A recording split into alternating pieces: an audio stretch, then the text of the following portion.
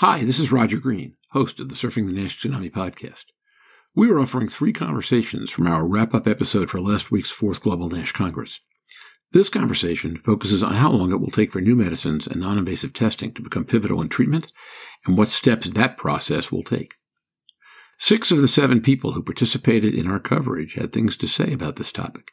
Each one makes an appearance in this abbreviated recording, so sit back, listen, enjoy, learn, and when you're done, join the conversation on our LinkedIn and Facebook discussion groups.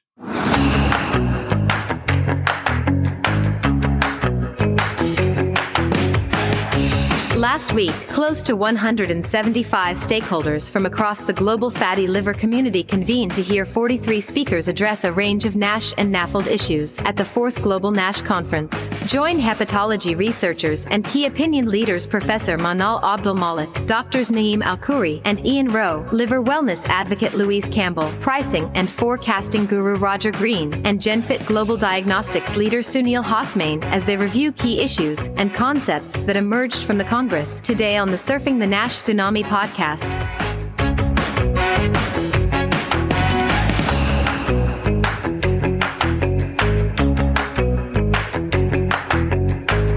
What was the most exciting thing you think discussed? And in that regard, we'll take into play now what the discussions were, what we each know in general. For the audience of that meeting, what was the most exciting or the most promising discussion about drugs or a drug or where things were going you found in that meeting? And if you were an attendee that didn't have the knowledge that, say, leading researchers have, what would you make of all that? I guess the thing that piqued my interest most was the cyclophilin inhibitor, which is developed as an antifibrotic, and not just for NASH, but for all liver diseases, because that is the greatest unmet need that we have treating all patients. And if we could prevent disease progression from significant fibrosis to cirrhosis and indeed reverse cirrhosis, then that would be a huge step forward for all patients with significant liver disease. And, there are many of those with unmet needs outside of the NASH space. I mean, I think if I was completely naive to the development of therapeutics in NASH, I would come out of the meeting thinking that there were lots of promising targets, there were lots of drugs in development, and that we will have a drug to treat patients with NASH and significant fibrosis quite soon, thinking maybe in the next 18 months or 2 years, hopefully. And I think that's quite different to the feeling that I might have got if I'd been to the meeting perhaps 12 or 18 months ago, where the feeling was less optimistic, I think. I agree with Ian's optimism. I think 2020, despite COVID and everything, it was a good year for NASH drug development. We saw the data with the semaglutide on NASH resolution close to 60%. We saw promising data with the PAM-PPAR inhibitor Inventiva, and Manal is one of the lead authors on that paper, where you had both NASH resolution and fibrosis regression, and that was significantly better than placebo and the high-dose lanifibranor. We saw the data, obviously, with resmetirom, and now they're enrolling, almost done for the phase 3, so hopefully we'll have these results. If everything goes according to plan, that would be probably the first drug in 2023. We have data on other agents, FGF19, FGF21. When I used to talk to my diabetes colleagues about FGF21, just a few months back, they were not really too excited about it. They're like, it didn't really pan out in diabetes. To see all the potency and efficacy data now with companies like Akero, 89 Bio, it's looking very promising. I think not all FGF21s are created equal. It has to do with the signaling pathways that they target and the receptors that they target. But, this is one therapeutic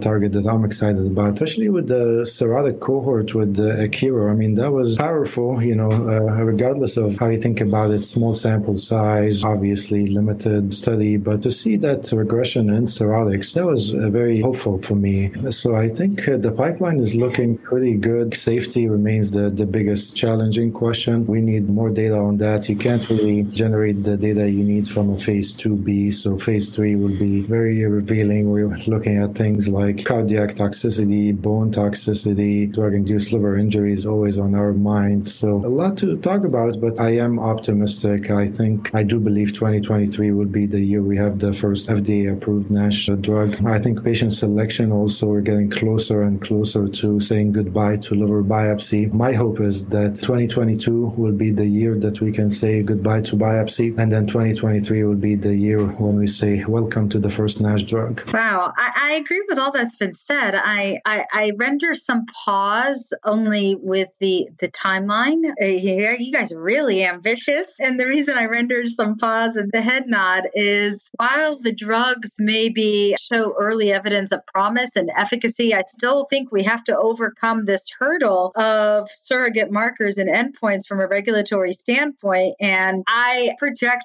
your, 22, 23 time horizon for me is looking more like 24, 25. But maybe I'm struggling with, can we get there, because we still are grappling with the surrogates to the histology and to the ability to achieve registration endpoints. If we can't achieve registration endpoints, even though there's early proof of concept and even safety, we're not going to be able to cross this hurdle. And I've said this before, I think for biomarker development, we're validating these biomarkers against a surrogate. We're developing surrogates of a surrogate, and I think we have to potentially rethink this to develop a surrogate against the outcome, because we're using the histology as the gold standard by which to validate our non-invasive biomarkers. And I think that's one step removed from really the primary goal. So I see some regulatory hurdles here that I'd like to see fall by the wayside for us to get to that 22, 23 timeline that you're proposing. And I think it's going to be potentially a little bit beyond that. My inclination would be to split the difference. I think the drugs might make it in 23. I can't see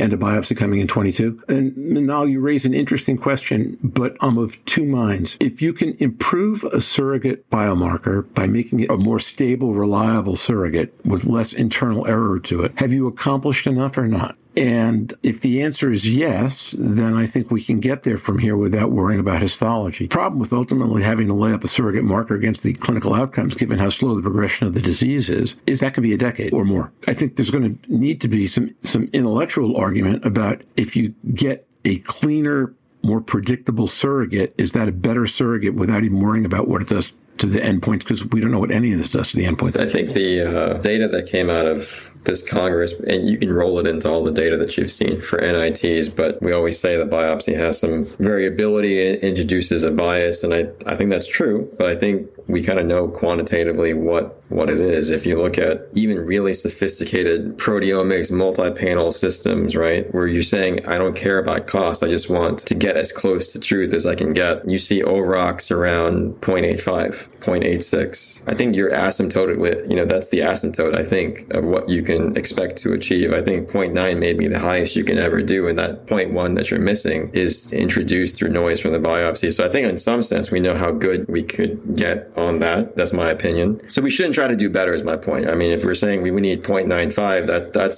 that's hopeless. So be comfortable with what you can achieve. I think that it could be a multi-stage strategy. I'll give an example. I don't know if anyone's doing this, but you don't have to have the final answer. Like having correlation, association to outcomes, hard outcomes is where we want to go. It'll take time. We don't even have that for other trials, so that's a separate issue. But the FDA do accept progression to cirrhosis as a soft marker, if you want to call it that, right? We've seen with STELLAR-3 as an example, they've used, you take your pick. You can take FibroScan, ELF, just for this conversation. And we know that they've built Kaplan-Meier curves, and they know that if you have a certain level of something, is it 11.25 on ELF? I don't know what the number is, that you have a higher risk of progression to cirrhosis, as an example. And they've done something similar, I hope, with FibroScan. If you have that information and you've had that Kaplan-Meier curve built onto the Gilead study, all it takes is one or two other studies to replicate that in their study. Regenerate can achieve that. They have that data to support it. Madrigal can repeat that. They have the data to support it. Now you have at least enough data to support a conversation with the FDA. I think you can do it. I don't know if those groups are working in concert, but they could. So could you do it? I think you could. There's a lot of ifs there. Does the data replicate? Maybe it doesn't, right? In which case you got to go back to the drawing board. But if it does, you have a conversation that you can have. And I know the FDA is highly objective. And if you share that data, they're going to ask you certain questions. How did you enroll your population? Are there major differences? What did the data look like specifically? If you aggregate it together, what does it look like? But that's just my one view is taking sort of like this approach. It's not without its troubles, right? But I think it's doable. We hope you've enjoyed this recording. If you have any questions or comments about the content of this conversation or the entire episode, please send an email to questions@surfingnash.com or join the discussion on our LinkedIn and Facebook discussion groups. We'll be back next week with a new episode and fresh content. Hope you'll join us then. Until then, stay safe. See you on the podcast. Bye-bye now.